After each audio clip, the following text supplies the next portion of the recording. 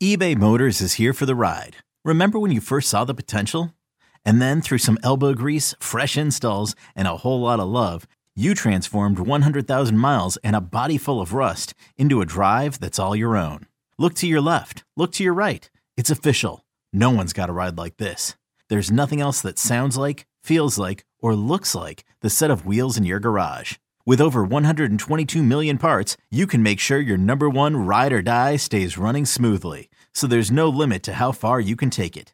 Brake kits, turbochargers, engines, exhaust kits, roof racks, LED headlights, bumpers, whatever your baby needs, eBay Motors has it. And with eBay Guaranteed Fit, it's guaranteed to fit your ride the first time, every time, or your money back. Plus at these prices, well, you're burning rubber, not cash. Keep your ride or die alive at ebaymotors.com. Eligible items only. Exclusions apply. This episode is brought to you by Progressive Insurance. Whether you love true crime or comedy, celebrity interviews or news, you call the shots on what's in your podcast queue. And guess what? Now you can call them on your auto insurance too with the Name Your Price tool from Progressive. It works just the way it sounds. You tell Progressive how much you want to pay for car insurance, and they'll show you coverage options that fit your budget. Get your quote today at Progressive.com to join the over 28 million drivers who trust Progressive. Progressive Casualty Insurance Company and Affiliates. Price and coverage match limited by state law. Houston, we have a podcast. Diving deep into all things Texas, both on and off the field. Here's Sean Pendergast and Pro Football Hall of Famer, the General, John McClain. Welcome to Utopia. Hey everybody, welcome in the Utopia Football Podcast. It's New Year's, it's 2024. Happy New Year, everybody. Our first podcast of the new calendar year, and it is leading up to a huge game for the Houston Texans. All roads leading to Lucas Oil Stadium in Indianapolis on Saturday night, 7:15 p.m. And it's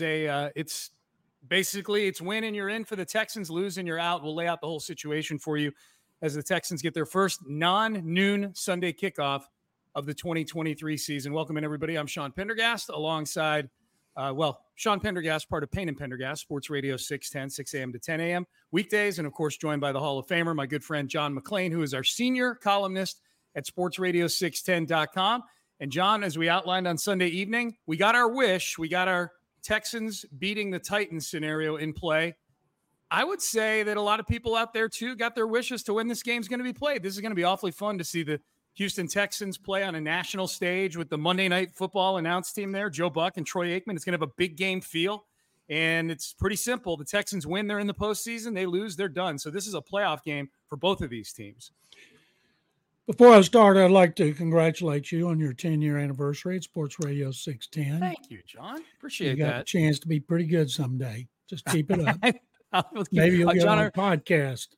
Maybe a podcast. Maybe I'll get to do a national show at some point. I'd love to host the Texans pre- or post-game show. That would be a lot of fun. My first show ever that I did at 610, John, the guest on that show that day was John McClain. I say guest. You were a fixture at that point. I was just a dude in his first day at work. But I remember it was me and Rich and you out at a bar somewhere the day after Bill O'Brien got hired. That was my first ever show at Sports Radio 610. Yeah. I've been doing radio since 76 here, and I can't remember them all. The only thing I remember is my first one, too. And I always wonder when's going to be the last. By the way, I feel bad for all the Longhorn fans who won't be coming to NRG Stadium for the championship Monday night, losing that tough game to Washington, and then Alabama. I picked Alabama and Texas, losing to Harbaugh in Michigan.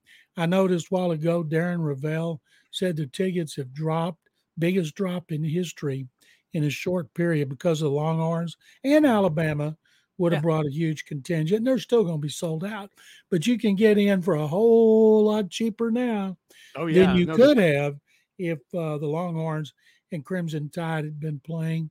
And maybe, just maybe the next week, the Texans will be hosting a playoff game, the Cleveland Browns, in a rematch with C.J. Stroud. Because if the Texans win and Jacksonville loses the next day at Tennessee, then the Texans win the division. Yeah, let's I want to lay that out. But before we do that, John, just the dynamic of the Texans playing at 7:15 on Saturday night when they've been in this same routine all year long with noon starts on Sundays. Literally, they're the only team the entire year that has not had their schedule disrupted. I think they're going to be fine. They've got plenty of vets on this team that know how to just sit around all day and wait for a primetime game to get there. But just early thoughts, because we'll do a deeper dive preview on Thursday on the podcast here, John. But just thoughts on the scheduling of this game. What's it say about the Texans that the league decided to go ahead and put this game in prime time on Saturday with the Monday Night Football crew? And I guess, probably speaks a lot, I would imagine, to the box office of C.J. Stroud, I would think. I would think you're right. I'm still stunned that they have Pittsburgh and Baltimore in the early window. Even though the game doesn't mean anything for the Ravens, it's still a tremendous rivalry with the Steelers having a national audience. Texans have been one of the biggest, maybe the biggest surprise in the NFL this season. Still amazing to me, Sean. They have a chance to finish 10-7 after they finish 3-13-1, a chance to win the division or make the playoffs. But the big guns are going to be there. Joe Buck, Troy Aikman, Lisa Salters. They're going to bring out all their big guns for the Colts and the Texans.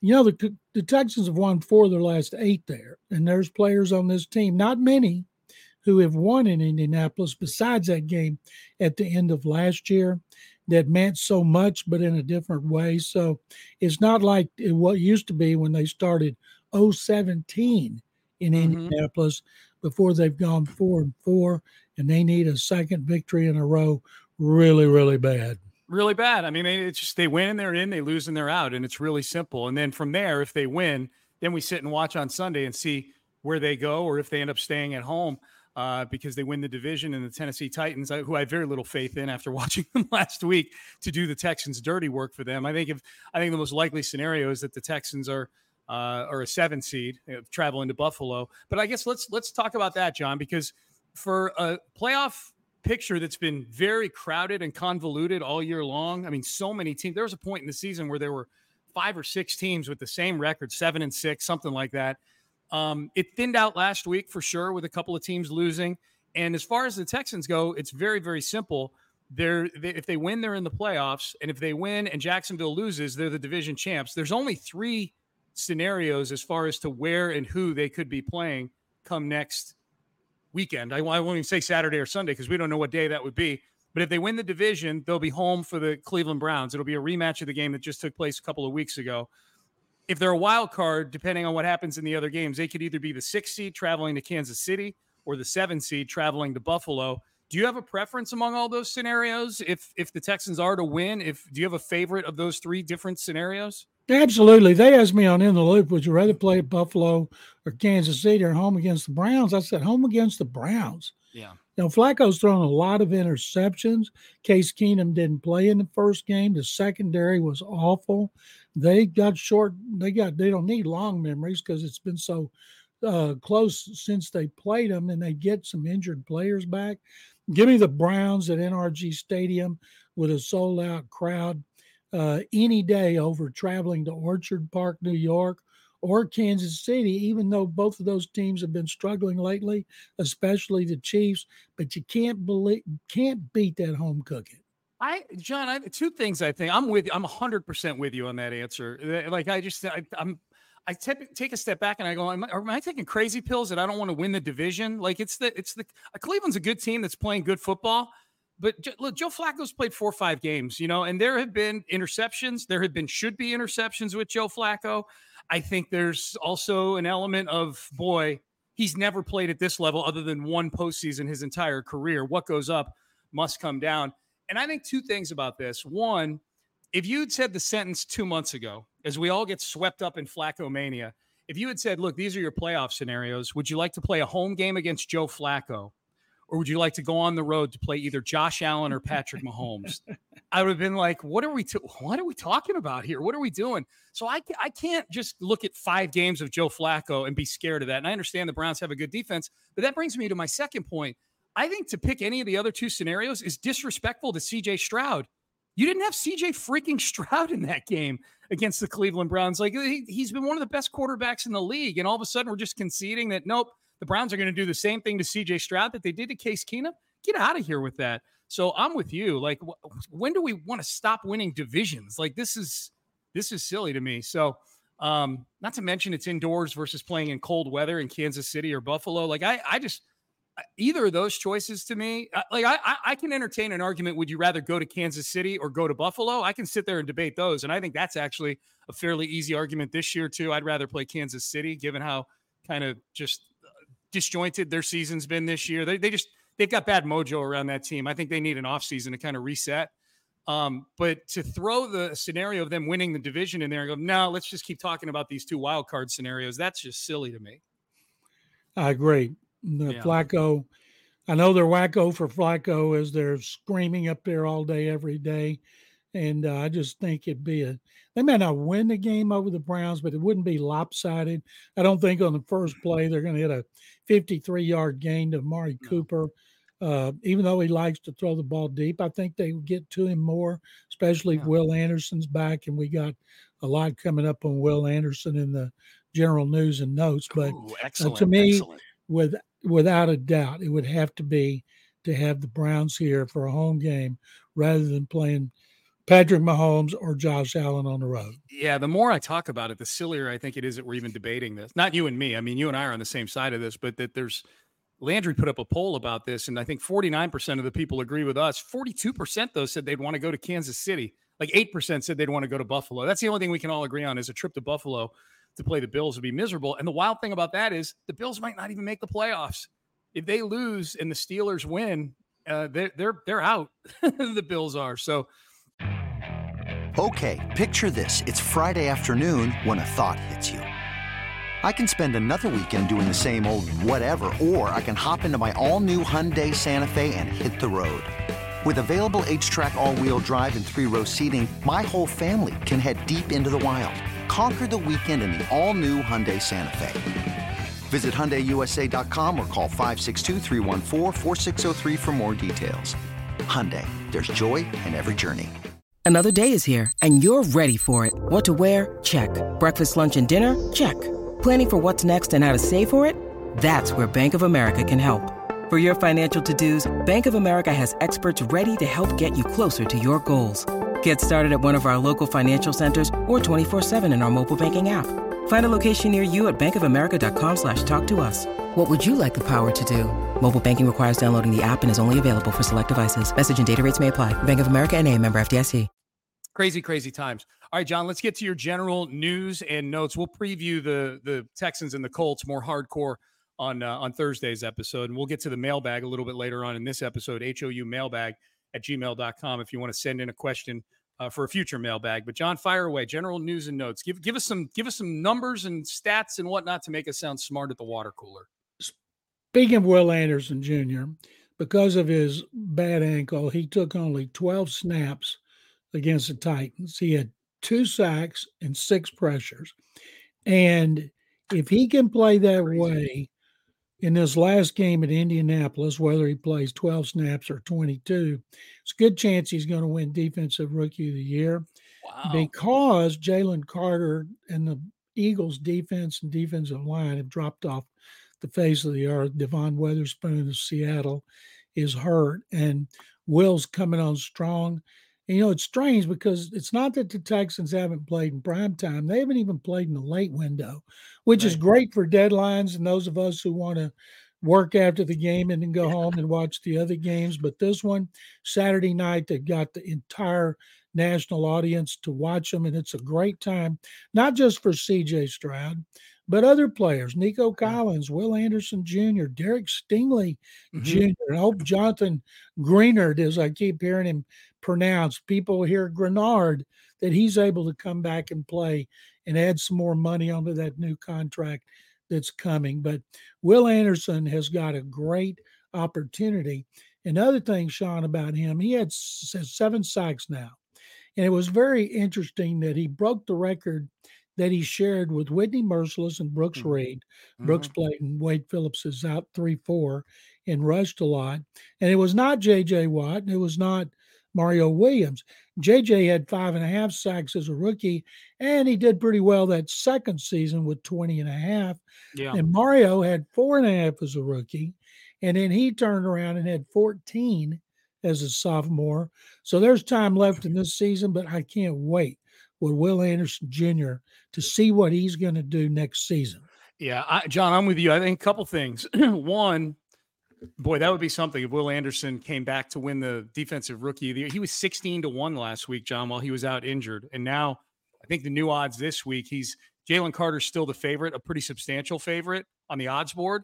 But I'm with you. This nationally televised game is a big opportunity for people to get a good look at Will Anderson. I think it's a good opportunity for people who are still critical of the trade to understand what Will Anderson means to that defense if they haven't had a chance to watch him play yet. I'm with you on the ascension of Will Anderson. It's very reminiscent of J.J. Watt. Like J.J. started to figure some things out at the end of that rookie year, and come playoff time, he was the best defensive player on the field for the Texans in that postseason run against Cincinnati and against Baltimore. He was tremendous in both of those games. I think the game on Saturday, too, the primetime, I know you've got more notes to get to, but as long as we're talking about this aspect of it, I think it's a big opportunity for the nation to see what Nick Caserio's put together, too. The Texans get a lot of attention because of CJ Stroud. And I think Nick is one of the front runners for GM or executive of the year because of what Stroud has done, and maybe to a lesser degree, Anderson, and certainly what the team has done, that the team is in the playoff hunt in week 18. But I think the chance to get to look at some of the little moves that Nick has made, the 1-year deals that he gave to guys like Dalton Schultz, Devin Singletary, see how important those guys are to the offense. If Laramie Tunsil can't play, you've got George Fant out there playing tackle who he picked up off the street. Some of the moves that he's made since the trade deadline along the waiver wire. Derek Barnett has been a really valuable piece for this defense. Kareem Jackson got 19 or 20 snaps in the game last week. T.R. Tart got in the game and made a few plays against his former team. So Nick bringing Desmond King back has been huge. Desmond King played 80% of the snaps and played well, other than the 15-yard penalty, played really well against the Tennessee Titans. He's basically a starter because they play mostly nickel, and he's out there in nickel. So I think it's a cool opportunity for people to kind of take a look at what Caserio has done this year specifically. I think there's still a lot of questions about the draft last year. Seeing Kyle Hamilton get named to a bunch of all-pro teams at the end of the year hurts a little bit right now. They could have taken him with that pick that they took Kenyon Green with. But as far as like the moves this year that have affected this team, Nick's had a great season, and I think that'll be on display too. I saw a list on Monday from a national guy who had 5 candidates for executive of the year, and Caserio wasn't on there. I hope it was an oversight, because that's silly. I'll be surprised if he doesn't win it. And he was talking about Eric DeCosta of the Ravens, who's had his quarterback all year, being a leader, and I didn't buy that at all. Also, never forget, right after the draft, another national guy who I should not mention because I know him and I don't want to embarrass him, wrote that the Texans franchise has set themselves back 10 years by making this deal for Will Anderson Jr. and giving up their number 1 pick, leaving out that they have a number 1 pick from Cleveland. By the way, Texans should want the Browns to lose this game that doesn't mean anything. Yeah. So it'll help their draft standing to get that first-round pick. Anyway, real quick too, John, on that Cleveland draft thing. Sorry. They should hope that they face Cleveland in the playoffs too, for that other reason, where if they beat Cleveland, then that helps the Texans draft pick. You know what I mean? Like if the further Cleveland goes in the playoffs, the worse that pick gets, because the playoff teams draft capital is all determined by how far you get in the postseason. So beating the Browns in the postseason makes that draft pick better too. Sorry. They like to be big fans of whoever goes up against the Browns in the playoffs, yes, if it's not them. And speaking of sacks, Texas have had 14 in the last 3 games. That's more than anybody in the league. And they've tied their all-time record of 45 sacks set in 2015. So if they just get 1 against Gardner Minshew, they will set the team record. Hopefully they get a lot more than 1. Yes, absolutely. Some other things, Sean, from Next Gen Stats and Pro Football Focus. This is not a surprise. Next Gen Stats, which is compiled by the NFL, the best thing that Texans do is stop the run. And run stop win rate, they're second in the league. In run defense, they're tied for 3rd right now. And their pass rush win rate is 3rd. So 2nd against the run, 3rd against the pass, not surprising. These next 2 won't be surprising either. Their pass block win rate is 10th in the NFL. And their run block win rate is 20th. No surprise. All those stats line up with what we think of them from watching them, what they do best. I'll be honest. Yeah. And I would be real curious, John, like what was their run block win rate like a month ago? Because my guess is it's improved over that period of every time. week. They've run the ball much better the last 3 games. Even the Cleveland game, they ran the ball okay. It's just that game got out of hand. The game, you had to throw the ball. Davis Mills came in and threw the ball 32 freaking times in the second half of that game. So, man, I hate to say this because my compass has been so off with the Texans over the last few months. When I feel good about how they're going to do, they perform poorly. When I feel nervous about how they're going to do, I would say the game I was real nervous about the Jets game, but I was nervous. I thought they might lose a close game. I had no idea. I wouldn't have thought in a million years it was going to play out the way it did. So I feel optimistic about this game on Saturday night. I don't. You don't? No. Okay. I wish I did, but I was nervous about the Titans game. Yeah. I thought they might. And I'll tell you something else about the Titans and the Jaguars. For Texans purposes, they would want Ryan Tannehill to be the starting quarterback because he's trying to get an audition for a new job. Yeah. Plus, he's healthy. Will Levis is not. So if Tannehill is starting against the Jaguars, I think it gives them a better chance to pull an upset. And looking at Pro Football Focus's grades for this past game, and you mentioned George Fant, when he replaced Laramie Tunsil, who had a groin injury. And in this last game, if you can walk, you got to play. You got to be all hands on deck. And it doesn't matter if you can't play but 5 plays. Everybody's got to be in if they can be. Tunsil, of course, is their best lineman. His pass blocking was graded 84.7. His run blocking was 75.2, both number one. Juice Scruggs, according to Pro Football Focus, had his best game as a pass blocker, 82.5. Wow, Michael Dieter, another Nick Caserio pickup who didn't even play at a position for the Dolphins last year, has been their 4th starter going back to losing Scott Quisenberry. Dieter was 78.6 in pass protection. Shaq Mason 74.3, Charlie Heck 73.8. And this is, we know, we don't need to see these stats. They're much better pass protection than they are run blocking. Tunsil was 75.2, Scruggs 59.8, Shaq 66.5, Dieter 50.8, and Charlie Heck 41.6. And Fant was 75.5 on pass blocking and 53.7 on run blocking. But we know they're better pass protection than they are run blocking, and that bears out every week. We should, John, next time we use Pro Football Focus, we should lay out for people, because not everybody knows how Pro Football Focus works. Those grades that you're saying, those numbers that you're talking about, the best way to look at that is like you're getting graded in a college course. If you have something that's if you're in the 90s, you're excellent. If you're in the 80s, you're really, really good. 70s, okay. I mean, my dad probably would have gotten mad if I had all 75s back in college, but 75, in the 70s is sort of a B on Pro Football Focus. And then you start to get into the 60s. If you're in the 50s and 40s, man, you're on like academic probation. Run yeah, Charlie Heck's run blocking. You can probably hear me. He's right there. His place is over Maybe there. Maybe whisper. Yeah. Like he lives right below me, so I got to be careful. But turn up all 3 TVs at the same time. There you go. But their pass blocking was good. It was by far. I looked at the team Pro Football Focus grades week to week for the Texans. I think Patrick Storm posted those, and it was by far as a team their best week pass blocking at the perfect time. Against a team they struggled pass blocking against 2 weeks ago up in Tennessee, mostly because of Juice Scruggs, which is I loved hearing that 82 for Juice Scruggs. The fact that it was against the same personnel and team that he struggled against 2 weeks ago gives me a lot of optimism about him going into year 2, that this is a guy who picks things up quickly and he doesn't make a lot of mistakes over and over again. That's really, really good. As a line, they were 85.3 blocking, pass blocking last week. That's a B. As a unit. Yeah, it's really good. It was by far their best performance since that stretch early in the year where they didn't give up a sack for a few weeks in a row. So that's great. You got any more notes, John? One more. Okay. Texans are, as I mentioned earlier, tied for 3rd against the run after being last by a long shot last year, 170 yards a game. They're giving up 88.5. This is the first time since 2018 when they were 11-5, won the AFC South, lost to Indy in the playoffs.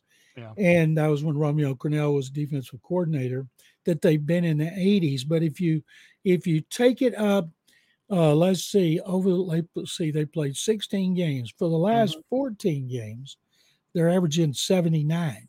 Yeah. So they've been great. So I can't wait to see. They're going to shut down Jonathan Taylor, who just hammered them 2 years ago. He was hurt last year. Right. Killed them. He's Yeah. going to see a whole new run defense.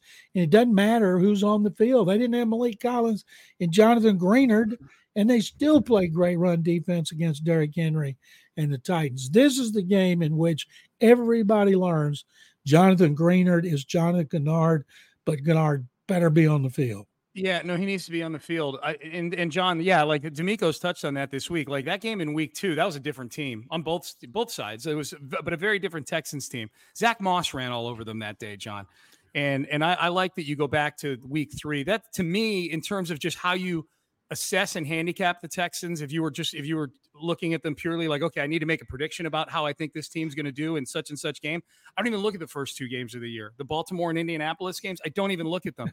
This season started from that the team that we're seeing now, to me, started in week 3 against Jacksonville. And then it just became, they got their legs under them. Then they became a team that just played close games and found ways to win. They've been a little inconsistent over the last month or so, but they put themselves in a really good position. John, I'm curious, and we'll get to the mailbag here in a second. If you think they're going to shut down Jonathan Taylor and they've got CJ Stroud healthy, why is it that as soon as I mentioned optimism about the game, you're like, oh no. Because of the mustache. Seeing the mustache play too well against him. Who's the mustache? Gardner Minshew. That's been his Minshew. nickname. Okay, yeah. Well, his rookie year, the mustache. Gotcha. Okay. I think his mullet is is more glorious than his hair is more glorious. glorious. He's played some really good games against them. Yeah. Not throwing 5 touchdown passes, but just enough to beat him, as he did in the first game. Anthony Richardson ran for 2 touchdowns, then got hurt and left. Minshew comes off the bench and leads them to a decisive victory. Stroud threw for 384 yards, 2 touchdowns, no interceptions, triple-digit rating, and they still got hammered. Yeah.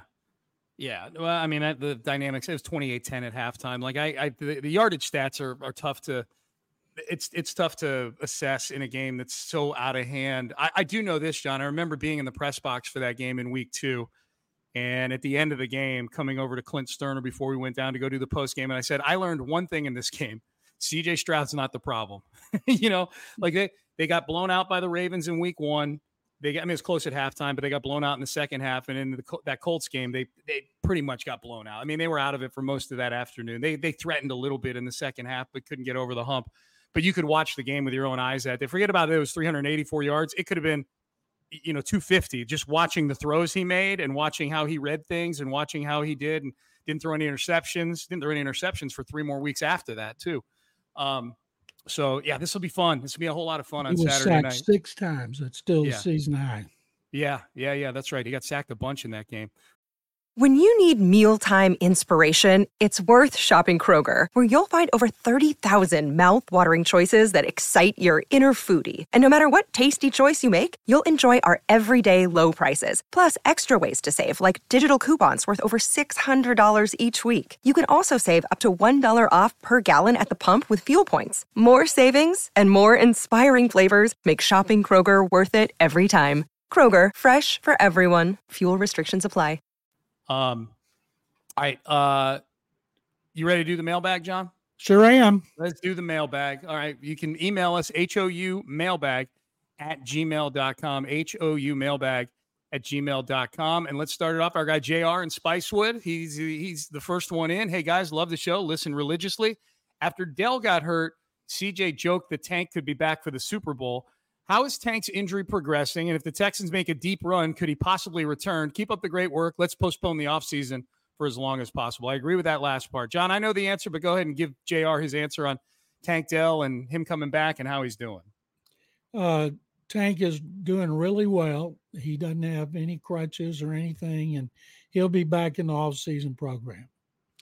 And he can't come back this year because the Texans have already used all their they've used up all their returns from you only get, as a team, you only get 8 returns from IR for the whole season, and Kaimi Fairbairn was the final one for the Texans. Boy, that was a good decision, wasn't it? Yeah, it was. John, that was, I'll say this, like, that was really cool to see Tank walk out and do the cannon thing before the game as the rep in H-Town representative. Like, that was, I was encouraged just to see Tank walking normal and walking out there.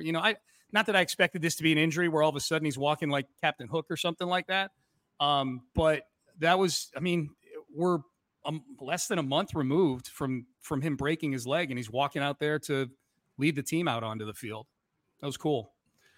Quick one here from our guy Dave in Buffalo. Who do you guys have right now as your favorite to win the whole thing? John, if you had to pick a Super Bowl winner right now, who is it? I'm picking Baltimore because I picked them before the season, so I'm hoping right. Ravens will make me look good because seldom do I look good. If you had to pick a non-Baltimore team, who would you pick, John? 49ers, I think, as long as Brock Purdy stays healthy. I think they would have won the Super Bowl last year if they had lost all their quarterbacks, and I think the 49ers are the most well-rounded team. Like the Ravens, they're set up to win outside in the playoffs with great running games. Christian McCaffrey's hurt. He's got a calf muscle. They're going to let him rest. He can rest now for 3 weeks, so they should be 100%. Baltimore's in good shape physically, but I think the two best teams, I'd love to see it come down to both of them. If my dream scenario of Detroit and Cleveland fails to materialize. Yeah, you would love that. The only reason I don't want Cleveland is, one, those people were real obnoxious when they traded for Deshaun Watson, and two, the Texans have the Browns draft pick. Although, because if the Browns get to the Super Bowl, then the best the Texans pick would be 31st. I will say this. That is a juicy, sexy storyline if the Browns win a Super Bowl with Joe Flacco at quarterback, and then really, because they spent so much money on him, have to start Deshaun Watson next year. Like, that's Flacco's gone to some other team, maybe even in the division. Maybe goes to Pittsburgh because they're tired of Kenny Pickett. And that'd be a good one. Couldn't you see that, right? I mean, they got all the pieces, and you throw Joe Flacco in there. Yeah, that'd be fun. Rudolph and Flacco. Yeah, I love it. All right, John, our guy Chris in the ATL emails in, and he says, in my opinion, the Colts player who always hurt the Texans with explosive plays was T.Y. Hilton. Man, I hated that guy. Calls him the clown. He said, who is the clown on this Colts team you believe the Texans must prevent from making big plays to secure a win on Saturday? And he says, Jonathan Taylor, Michael Pittman Jr., or Will Mallory, who's the tight end. Well, first of all, that goes back to a quote.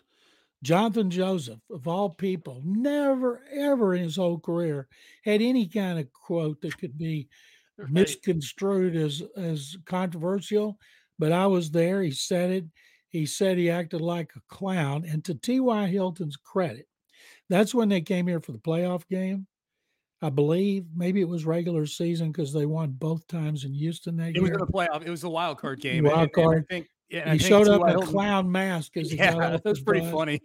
Great sense of humor. But remember, he always called NRG Stadium his home away from home. And it's good that he's not there. To me, everything starts with Jonathan Taylor. You got to stop him. If you stop him, then at least you can get after Gardner Minshew, who has some mobility but is not a big running threat. When he moves, he's always wanting to throw the ball down the field. But it starts with JT, didn't play in that first game. He's hungry to look good against the Texans. He almost had 100 yards in that game in which Carolina didn't even show up Sunday. Yep. This is from Edmund, John, as we keep things moving with the mailbag here. On ESPN.com, I saw Bill Barnwell's list of top players in the NFL at each position. And I just to back up, Barnwell did his all-pro team. I saw it this morning, so it may have dropped overnight. The only Texan on the list was Shaq Mason. He was the second-team right guard. Do you concur is Edmund's question. So, John, I'll take it both ways. Do you concur that Shaq Mason has had a good enough season to be recognized like that? And two, I think more so, do you concur that that's the only Texan that deserves any mention in something like this? No, because you're going to say Shaq is one of the 4 best guards in the NFL this season. I don't see it. Right guards. I think if I remember, Barnwell's piece actually literally went left tackle, left guard, center, right guard, right tackle. Well, maybe he has researched them all, and it was just a week here at the position. Shaq's been pretty consistent. Sometimes he's mediocre. Sometimes he's better than that. But at his age, he got a new contract. He's the only guy that started every game in the line. His durability should be praised. But I'd be surprised then if he was one of the 2 best right guards in the NFL. The Texans' best player overall is Laramie Tunsil. He consistently grades high as a pass protector. And Trent Williams, I'm sure, was his first one. I can't even remember who the second one was. But when you're as bad as the Texans were for so long, you're not going to get a lot of love. Next year is when they'll start to get a little love with some of their players. And because keeping them on position like that, there's so many good pass rushers out there. Will Anderson is number 3 in the NFL, ahead of TJ Watt in pressures. Yeah. I mean, that's amazing. He's a rookie, but I wouldn't say he's one of the 4 best defensive ends in the NFL because there's so many great ones. Yeah, he's got a chance to be that. John, the thing I'm looking forward to this offseason, I don't know how you feel about it. I like the NFL Top 100. I know it's decided in kind of a, janky way. They pull a bunch few of players vote. Yeah, a few players vote. I've never talked to a player who's actually voted. I've asked all of them that I've ever talked to. None of them have voted, but whenever I watch, for one, I love the presentation. The presentation's great with all the interviews. Presentations are best. You've probably been interviewed for some of them. I'm guessing you've popped up on the NFL Top 100 talking about some of these guys at some point when you've talked about them. The presentations are great. Like just the 3 or 4 minute vignettes about each guy. I love that stuff. To me, it's tremendous. And I think the rankings themselves tend to line up pretty close to, who cares? It's the NFL Top 100, except I'm anxious to see where CJ Stroud pops up in the NFL Top 100 this year, given the year that he's had, obviously, given how down a year it's been for quarterbacks. And I think generally speaking, people really like CJ Stroud. I think there's a popularity element to it as well. I think it's why he's 3rd in Pro Bowl voting last I looked, among all players, not just quarterbacks. Like, I think there is something very, very easy to like about CJ Stroud. And I'm really anxious to see if I don't think he'll be top 25. I'd be shocked if he's not top 50 though in this thing. Top 50 means you're one of the top 7 or 8 quarterbacks. I could see him being up that high in the NFL Top 100 this summer. I would think their number 1 would be Laramie Tunsil, no matter where he lines up. Usually Laramie's in the top 25. He's still their best player. Stroud, just because he's played better than some other quarterbacks, doesn't mean he's going to be better, because players that vote, you think there's like 2,000 players in the NFL, about 300 cast their ballot, but I think a lot of them would still go with the guy they know and are popular. One of the reasons CJ's so popular, he's religious and he's sincere about his faith. He also comes from a football crazed part of the country in Ohio, where they love him with the Bengals. They love him with the Browns. He got so much attention from the fans and the media when they were in Cincinnati before the game, after the game. So his popularity is going to spread. And once he gets his foot in the door, it might not come out when it comes to the Pro Bowl. Yeah, I think so too. John, you think Laramie Tunsil finishes higher in the NFL Top 100 than CJ Stroud does? I do, yeah. Okay, that's a lunch bet. I'm betting you lunch on that, John. You got it. I got CJ, you got Laramie, and the winner gets lunch, courtesy of the loser. All right, a couple more here. Mailbag, houmailbag@gmail.com from Charles Honeycutt. Happy New Year, gentlemen. My question is for John. John, you probably get asked this all the time, but I don't know how much we've chopped it up on here. Do you believe Andre has a really good chance of finally making the Hall of Fame this year? How often do you get asked that, John, about all Andre Johnson in the Hall of Fame? At the game before the game, pregame, you guys had Travis Johnson on with me, and afterward, he's over there telling me, I think it's time he gets in. Everybody thinks it's time he gets in. I think it's time he gets in. And I'll tell you, and Andre's been so great about it. I've seen him twice. I told him I'd call him before I make the presentation, because I keep him appraised of everything, every step of the way, what I'm doing. And I've told him I'm changing up my presentation a little bit this week. And I've got other people who are going to say the things that I'm leaving out, because I want the voters to be heard by multiple people. They always are anyway, but I want to make sure the things that I have get in. We only have 5 minutes to make our presentation. Then they can come back to us for summation. And the problem is what it has been. Reggie Wayne and Torrey Holt, guys who won Super Bowl rings, guys who played for Hall of Fame coaches, had multiple Hall of Famers around them, which is something I hit on a lot in the first 2 years that he was eligible, but that didn't help him get You did last year. All three of them made the cut from 15 to 10. None made the cut from 10 to 5, which gets you enshrined. So it's not that people don't think he deserves to be in. People say, oh, Andre Johnson deserves to be in, but Logjam. so do Reggie Wayne and Torrey Holt. Yeah, I just think Andre's a better football player than both those guys. We all do. I mean, I just think – and, John, you know how I can tell that Andre wants this really, really badly? I was watching that interview that Will Kunkel from Fox 26 did with him this week, and where he talked about a lot of things. Talked about Andre's relationship with the McNairs, talked a lot about the Hall of Fame. And Will asked Andre to make a case for the Hall of Fame. And Andre recited almost chapter and verse a lot of the bullet points that you just talked about, that you probably talk about in the presentation. And it can come across, and Andre was cognizant of this, he acknowledged it, it can come across as him criticizing his teammates through his time with the Texans, because his platform, I think Will said, give us your elevator pitch about you being in the Hall of Fame. And his lead was, look, those guys, Reggie Wayne and Torrey Holt, they had Hall of Fame quarterbacks. They had Hall of Fame skill guys, out there. They had Hall of Fame coaches, whatever the case may be. And Andre said, I had none of those things, and then he's quick to point out, that's no disrespect to any of my teammates. These are just the facts. He's like, I can't catch any more touchdown passes. All I can give you is the facts of my career.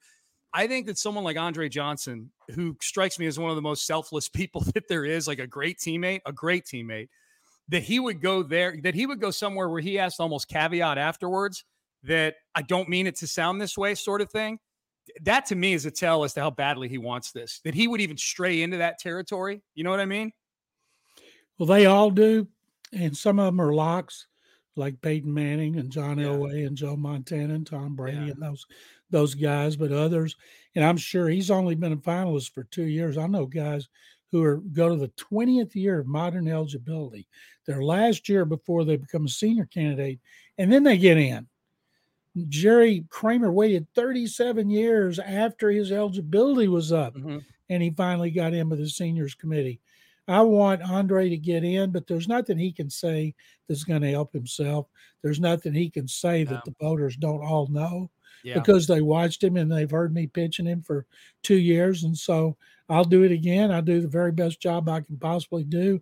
Same I did with all those Oilers that got in, and hopefully third time will be the charm. Hopefully so. Hopefully that's the case. All right, 3 more, John. Joe Q, frequent emailer, says he's got an observation about, or a question about whether players, talks about great players are generally available. Like if you look at the 15 longest consecutive games played streaks, 10 of them are Hall of Famers, that kind of thing.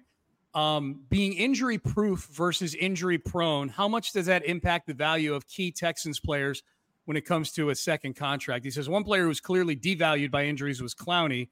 He's consistently been very productive when he's on the field, but never got a multi-year contract after his rookie deal. He did get offered a multi-year contract by the Texans, but he turned it down. I'll point that out. He was offered $75 million. They couldn't give him $100 million because they were already giving Watt $100 million, and his agent Buzz Cook turned it down. Right, and now he's been this gypsy for the last 5 or 6 years that bounces from team to team to team, playing pretty well. He's playing real well for the Ravens this year, Clowney is. But as far as, and I guess, as we start to think about guys, if we add some context and specificity, a guy like John Grenard, how much is this ankle injury that he suffered just now, John, hurting him when it comes to his value on a second contract with the Texans? I think teams they're going to look at everything about his career, and they would see he's hurt every year.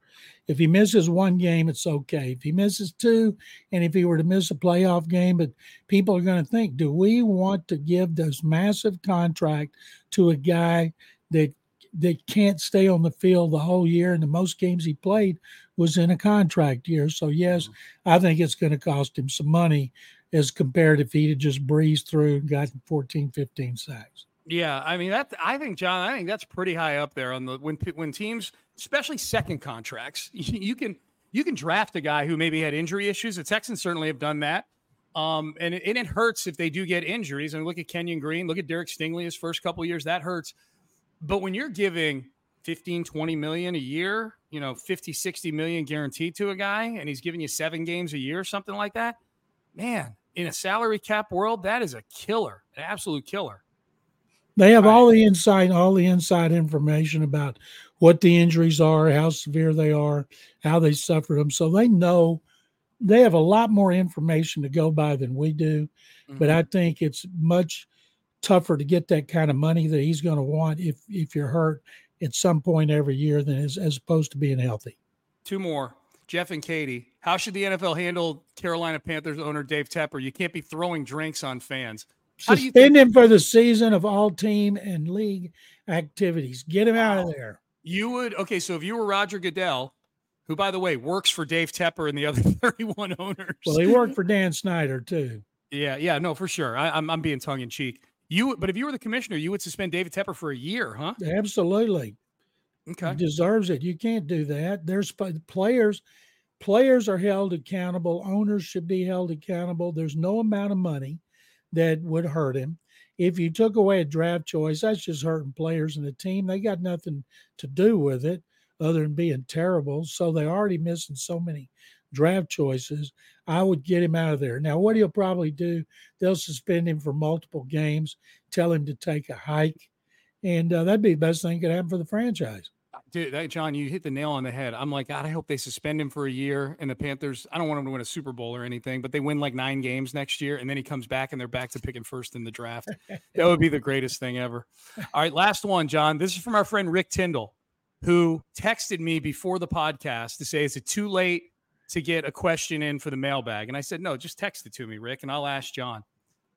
I want to call foul on John's stock down on C.J. Stroud in the last episode, just to refresh, John. Remember, you gave C.J. Stroud a stock down because of the sack that he took, if I'm not mistaken, right? Yep.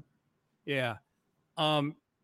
Rick contends it was really a fourth stock up for the Texans O-line for only giving up 1 sack on a previously concussed C.J. Stroud. John needs to stick to the rules. That just shows you how little Rick knows about football. Because the offensive line didn't give up that sack. C.J. Stroud gave up that sack, and Rick knows it. Stevie Wonder could see it. But, and also, Rick, who would you have given that other stock down to? That's one thing. We were really, really reaching deep to come up with players, and that's all I could think of was the sack. Yeah, we were thin. We were thin. Actually, Rick's a football genius, Cougar fan, good friend of mine. No, I know. Rick's great. I thought it was funny. He was so passionate about it. He texted me like 10 minutes before we started recording. Is it too late? Is it too late? He just wanted to tell you to stick to the rules. He's the Stroud police, John. He's not going to let you besmirch the good name of one Coleridge Stroud the fourth. All right. John, what do you got going on the website? I have a column that was posted this morning about the Texans and their opportunity in Indianapolis and what it all means and what their history has been there, including going back to the last game of last season. And it's so fun going down memory lane. Actually, all those seasons, but Texans owe them. They need to get revenge for the first game. Yeah. They need to get revenge for that playoff game they blew here to Andrew Luck, in which the whole team looked bad. And then I got another column up there with them, and I'll have a column. I think I'm going to do one tomorrow or today on Will Anderson Jr., what he needs to do to be voted Defensive Rookie of the Year, what a great opportunity is for him, D'Amico Ryans to finish second, and Nick Caserio to be given some love for Executive of the Year. Are you buying any of this Puka Nacua gaga again about getting Offensive Rookie of the Year? No. Yeah. Vegas, Peter King, who didn't mention D'Amico one time and only mentioned a name from the Texans as Stroud, not having his vote for Offensive Rookie of the Year. It was Puka Nacua. Yeah, Peter King didn't. Who's had his quarterback all year. Yeah, Peter King didn't have his best column this week. I read his Football Morning in America. He seemed off. He seemed like he'd been on vacation. He admitted he'd been on vacation in California visiting his daughter. So I'm like, yeah, you're writing like somebody who's watched not nearly as much football as you usually watch. And I know he usually watches a ton every week. Nobody puts in more time to their Monday column than Peter King. No. So I'm not throwing shade about his work ethic, but he was anything that involved the Texans. I'm like, all right, I see where they stand on your radar, PK. All right. If they win this game, I'll guarantee you they're going to get a lot of love in Football Morning in America by Peter King on Pro Football Talk and NBC. Can't wait. What an opportunity. This is going to be so much fun on Saturday night. I have no idea when we're going to record our game recap because I'm done with the post-game show at like 1:15 in the morning. Let's do it Sunday. We'll do Let's do it after the game Sunday, so we'll know who's what. Oh, what it looks like. Yeah, good call, John. We'll know what the whole scenario is. Yeah, in there you Buffalo, go. Like the late game, so we'd be doing it like at midnight. Well, I don't know if we want to do it after that game. Yeah, we'll see. I'm available anytime. We'll figure it all out. But for those of you out there who are loyal listeners, we appreciate you. If you're just finding the podcast, click the subscribe button so you get it automatically, especially now. We might have a playoff run on our hands. That'd be a whole lot of fun. And hopefully you've been enjoying things this season. And if you click that subscribe button, it helps everybody involved, including the two mugs that you're looking at here if you're watching this on the video stream. Big thanks to James Jackson, our producer. Love starting 2024 with James. Does a great job with the podcast, getting it out to all of you. So for the Hall of Famer, John McClain, and for our producer, James, I am Sean Pendergast. We're out of time. We'll see all of you on Thursday for a preview of the Win and You Are In game on Saturday night between the Texans and the Colts. Have a great weekend.